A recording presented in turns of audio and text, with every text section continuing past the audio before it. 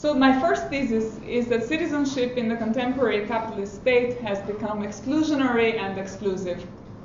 And this paper really is about that, about the transformation and the modes of citizenship acquisition by migrants, different kinds of migrants in the contemporary capitalist state, and the disproportionate burdens that are placed on some kinds of migrants and the disproportionate facilities and advantages that other kinds of migrants have.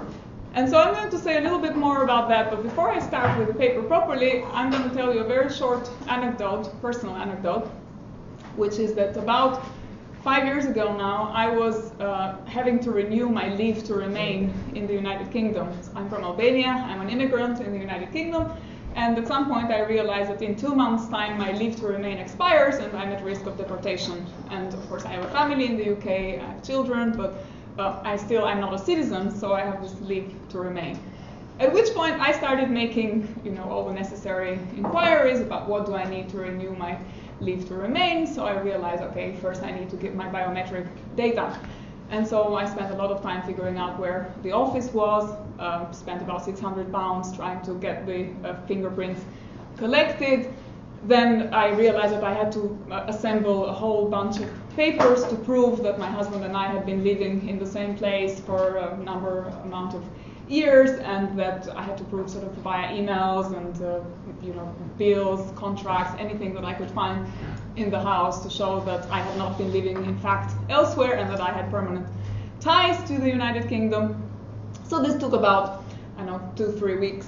At which point I was about a month before the expiry and I make a phone call to try and make an appointment to submit the paperwork.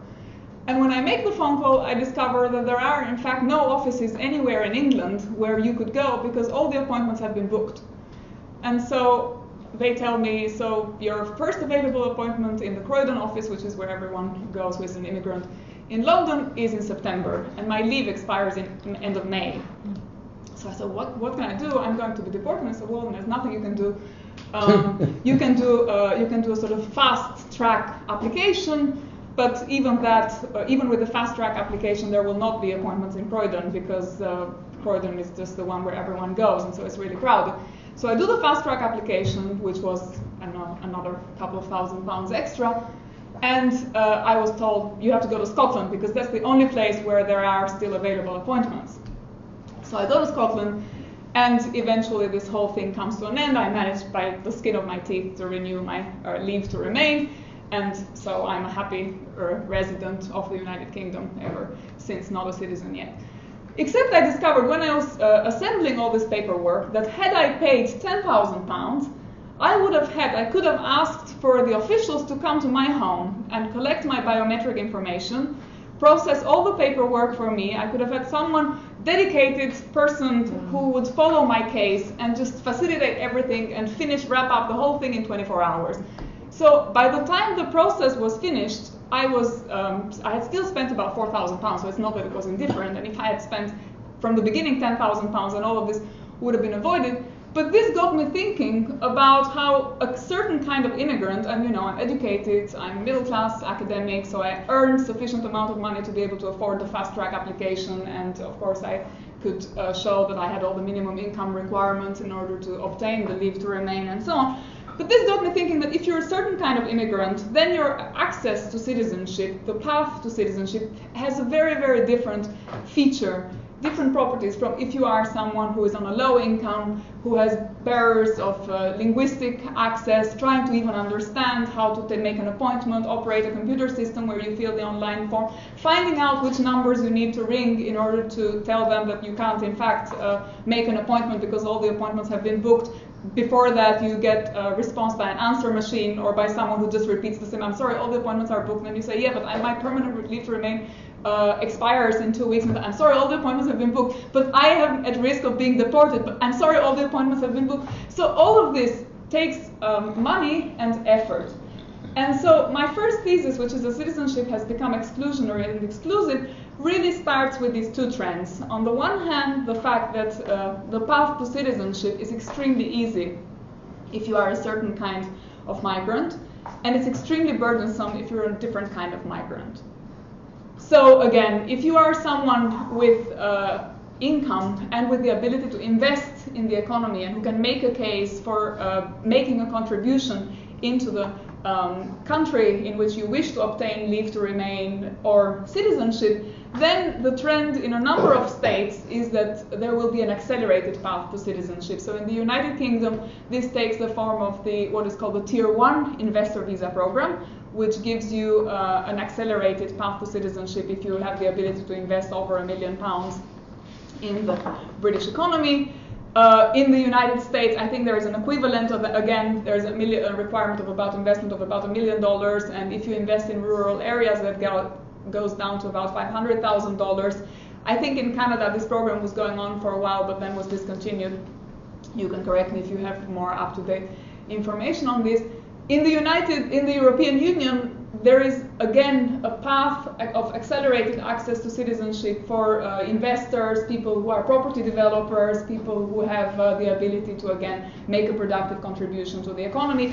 And there is even in countries like Malta the sale of passports. So literally you pay 1.5 million euros and you get a European Union passport, which gives you open access to a number of countries. So that's, on the one hand, that is if you're very rich. And if you're very poor, it's the opposite. So what happens is that in the United Kingdom, for example, you have to take the Life in the UK test, which proves that you are familiar with the national culture, that you know how to orient yourself, that you have a basic knowledge of the UK social and political institutions. I'll come to that in a minute. You also have to prove that you meet the linguistic requirements. Even if you're someone like me who's been teaching in higher education for years and years, you still have to go and pass an exam in which you sit in front of an official and they ask you, can you tell me what's your contents of your bag, or so you make sort of small conversation.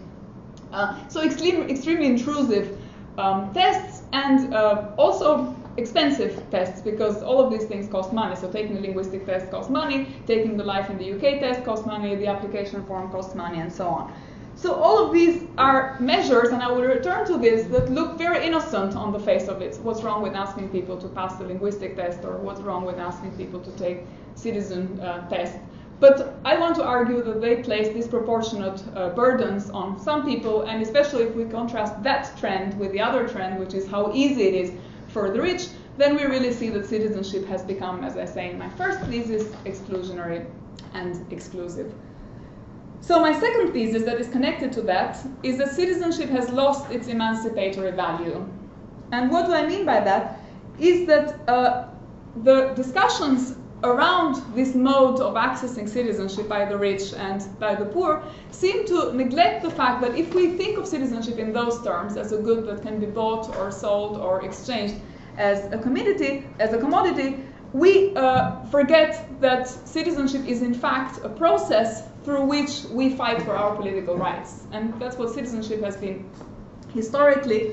It's connected to an understanding of citizenship that is dynamic, that is process-oriented, and that is activist, and that sees citizenship as the process through which the expansion of political rights takes place. And so this trend of making citizenship conditional on being bought and sold and exchanged or commodified in this way, I think undermines this alternative historical and democratic understanding of citizenship as a process-oriented and activist one. And so it seems that it emphasizes one thing at the expense of another thing, which is the emancipatory value of citizenship.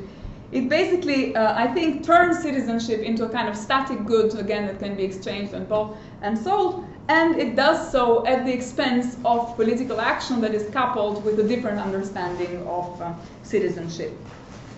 So my third thesis that is connected to the second one is that citizenship consolidates the class character of the state. What do I mean by saying that the state has a class character? Saying that the state has a class character is equivalent, in my understanding, to saying that the state has lost the ability to provide the platform through which political compromises between different social groups are made. So, for example, one understanding of democracy is that democracy is the process through which different social groups come to an understanding of the terms under which they will run life in common.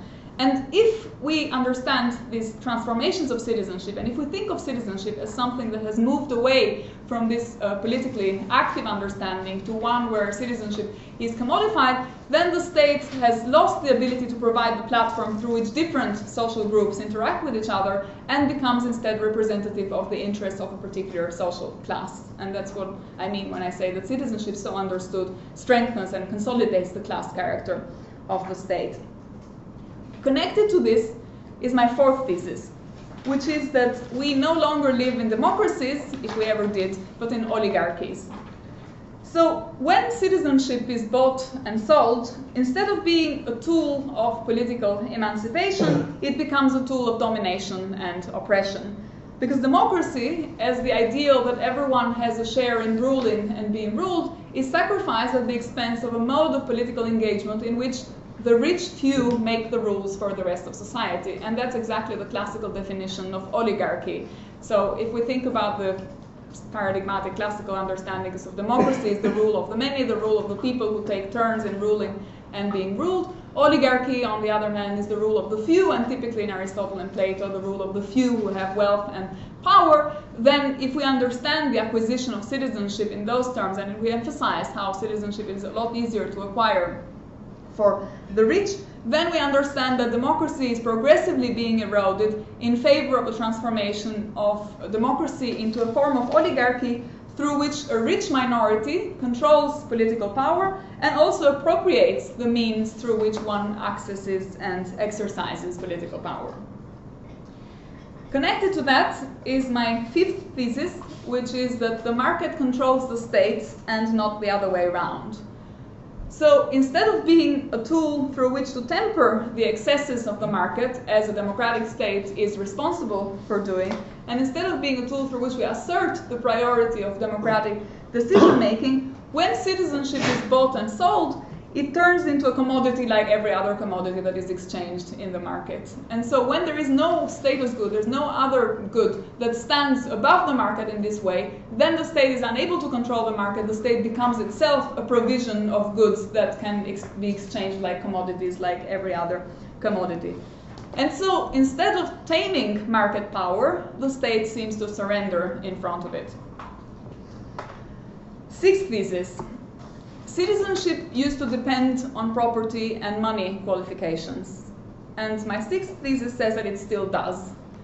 So citizenship can be easily sold to the rich and has to be paid for by the poor. And remember the anecdote that I started with, which is that you have to pay for all these things. You have to pay for the test, you have to pay for the application form, you have to pay for the phone calls that you make if things go wrong. And all of these costs, when they add up, are not negligible. They're not symbolic costs. They're significant costs, and they are disproportionately burdening some people. In fact, authorities tend to acknowledge that this cost is not negligible. In the United Kingdom, I don't know how much you've heard about this in Canada, a few months ago there was a scandal called the so-called Windrush scandal, which was, what happened was that there were a number of citizens of the British Empire that had arrived as subjects at that point of the empire to the center in the 60s and 70s as part of the kind of wave of migration that was encouraged by the British state. A number of these subjects of the British Empire had not registered for documentation because at that point it was not a legal requirement to have, for example, ID, to have particular forms of identification, but they had as their birthplace states that are now independent states like Bangladesh or what have you, or Caribbean countries and so on. And what happened a few months ago was that as a result of the new turn against immigrants in the United Kingdom, where again, with every change in the political system, there is emphasis that we have increased the income requirements, we have increased the documents that are required for someone to prove that they're entitled to leave to remain and to citizenship. A number of citizens or British subjects from this generation were required to provide these documents, and they just didn't have them. That meant that they didn't access, for example, medical facilities, they had no right to pensions, they suddenly found themselves stripped of any rights. And of course this caused a big scandal, and on the wake of this scandal, called the Windrush scandal, one of the concessions that the British government made was to provide access to citizenship, a kind of accelerated path to citizenship for these immigrants, by waiving the fees that were typically associated to the demand of registering for permanent leave to remain or permanent citizenship. So this suggests that the authorities themselves were sensitive and aware of the fact that there were costs to this process, and that these costs were costs, that people were burdened by these costs. And they just decided in the case of the Windrush generation to make an exception and to say, well, since you've been contributing and you lived in the United Kingdom for such a long time, then we will not require all of this. But the idea behind it, which is the idea that kind of drives my sixth thesis, that citizenship depended on property and money qualifications, shows that this was still the case. And the exception, in a way, showed that the rule was applicable throughout.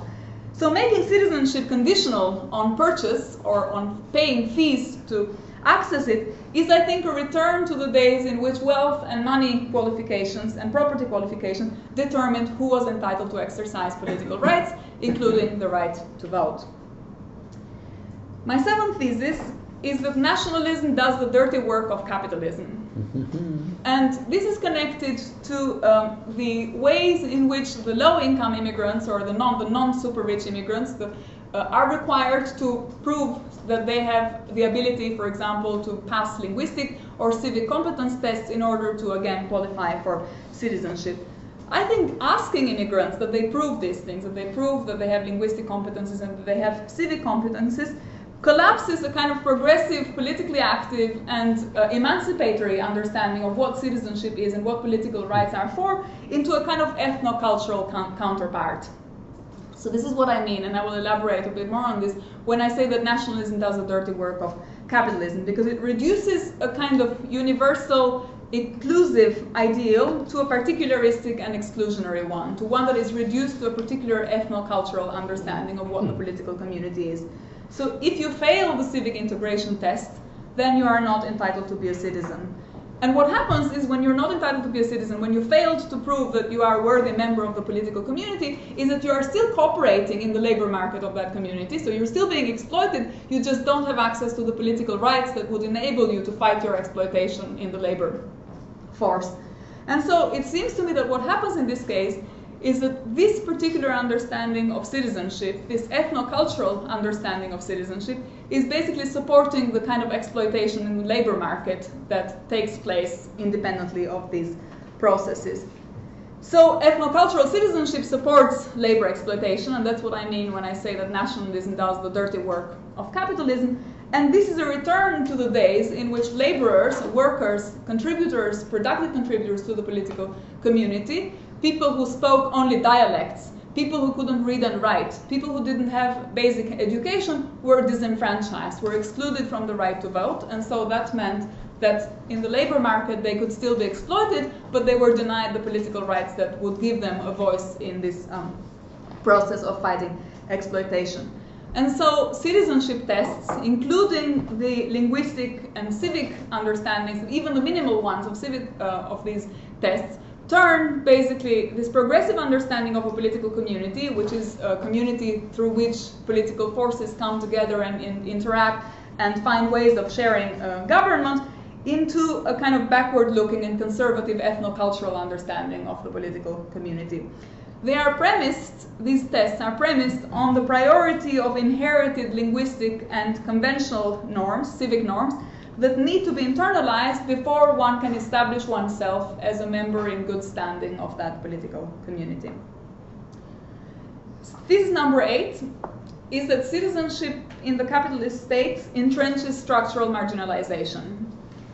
So in the past, the struggle for citizenship and the battle for the expansion of the franchise, again, were part of an active fight for the progressive inclusion of previously marginalized groups. So poor people, workers, women, people in the colonies. And in contrast, current citizenship policies reify these exclusions and entrench the divisions of class, gender, and race that lie at their root. So citizenship consolidates the divide, or current citizenship, current ways of accessing citizenship, consolidate the divide between people who are seen as deserving to belong to the political community and those who are seen as second-rate members who can't show how they satisfy the criteria for being citizens. And again, as the recent Windrush scandal in the United Kingdom shows, this also proves that instead of being a tool through which to protect vulnerable citizens, as were the Windrush generation of citizens, citizenship further entrenches and consolidates their marginalization. The Windrush generation were already marginalized. They were already subjects of the British Empire, so they had been excluded and disenfranchised because they were of a different race, because they belonged to the periphery, they belonged to communities that were being colonized and so on. And what happens is that, again, their structural marginalization comes at the fore, and we see that they never were able to be included in the political community. So the next three theses are a way of thinking, are more in a way of political reflection on all of this. So up to here, it's a reflection on the character of democracy and the comparison between democracy and oligarchy. My thesis 9 is that citizenship was only emancipatory, if it ever was emancipatory, and we can discuss this, when social democracy was the mean to fight capitalism. So the hope of traditional social democracy in the early 20th century was that democracy would bring the abolition of class government, and that the right to vote would make citizens virtual partners into a kind of cooperative enterprise that would advance the good of the political community as a whole. And if one reads Edward Bernstein, who I will quote shortly, this is the conception that one gets, and this is what one obtains from reading texts that emphasize how finally the fact that the workers were entitled to vote and that there was a political route to socialist emancipation meant that one could abandon a certain reflection that insisted too much on the class character of the state. So, as Bernstein puts it in the preconditions of socialism, the parties, this is a quote, the parties and the classes that support them soon learn to recognize the limits of their power and on each occasion to undertake only as much as they can reasonably hope to achieve under the circumstances. And this was in a way the driving slogan for the rationale for social democracy. This is what justifies social democracy, is the ability of the classes that fight each other to actually reach a compromise in the political community, thanks to an understanding of the political community and the political rights as something that is accessible to everyone and through which everyone can be on the path to political emancipation. It seems to me, though, that the context of this optimistic assessment of the emancipatory value of citizenship was precisely this inclusionary ideal of citizenship as potentially open to everyone unconditionally. So this was the beginning of an age where the barriers of property, literacy, and technical expertise were being increasingly removed as a result of political mobilization to expand the franchise. Now, the conditions for this optimistic assessment, if it was ever justified, seem to me to be no longer in place. In fact, what we find is precisely the reverse. So, if in the golden age of expansive citizenship, democracy promised to kind of heal the political community from profound and lacerating social conflict, in the age of restrictive citizenship, the struggle can no longer be mediated by the institutional political channels of the state and of political participation. Because once citizenship becomes again a good that is only accessed by the few, or that can be bought and sold, that is conditional on income and wealth and competence, linguistic or tests or civic, and so on, then citizenship becomes again a good for the restricted few. And so the all-inclusive ideal of democracy, on which the optimistic assessment of the possibilities of social democracy that Bernstein was making, looks like an empty promise all over again. So thesis number 10 is that reviving democratic politics requires overcoming capitalism and not restricting migration. While in theory still paying lip service to an emancipatory ideal of citizenship, progressive Democrats around the world are surprisingly silent on the issue of migration when it comes to it, and also on the exclusionary tendencies that contemporary trends of accessing citizenship brings. So neither social democratic official policy papers nor left parties' electoral manifestos seem to show any concern with finding measures that could counter these trends when it comes to citizenship acquisition. So the collapse of civic politics into the ethnopolitics that I've been talking about, and the reduction of the universal progressive ideal of citizenship into a kind of particularistic and conservative one, is not a trend that is countered by social democratic parties in Western states much. And it seems to me that what is essential when it comes to policy commitments by the left, by social democratic parties of this tribe, is precisely to U-turn on the way in which they have articulated access to citizenship policies. Often one finds a certain unease from the social democratic parties in discussing issues of migration. And part of the reason for that is to do with the electoral incentives, with the fact that one needs to create a coalition that is able to win elections. Who votes in the elections? Those who are already citizens. So how does one make an argument for enfranchising those who are not citizenship? It seems that there's very little electoral payoff. And so when one thinks of political parties as election winning machines, then there's very little incentive to have a U-turn on policy commitments. But it seems to me, and this is one of the cases where political theory contributes to policy making. You know, we're often asked, what does this mean in policy terms? And you know, all your discussion about democracy and equal access to citizenship and so on. It seems to me that in this case there's very easy, or at least very straightforward measures that one could propose. Scrapping citizenship tests, scrapping linguistic barriers on access, taking away means-tested policies, taking away income requirements for family reunification or for accessing leave to remain of a certain kind, eliminating practices that commodify citizenship as a whole. Okay, so the 11th thesis is then that the problem is capitalism and not culture. So again, the traditional and pragmatic reliance of the left on national democracy to mobilize support for its causes seems to me to have reached an impasse. Citizenship policies and the current restrictions on the integration of migrants are only one of the prisms through which we can we can observe the transformation of the democratic state into an oligarchic elite project. And aligned with this regression is the degeneration of the universal ideal of citizenship into a tool for the oppression of minorities.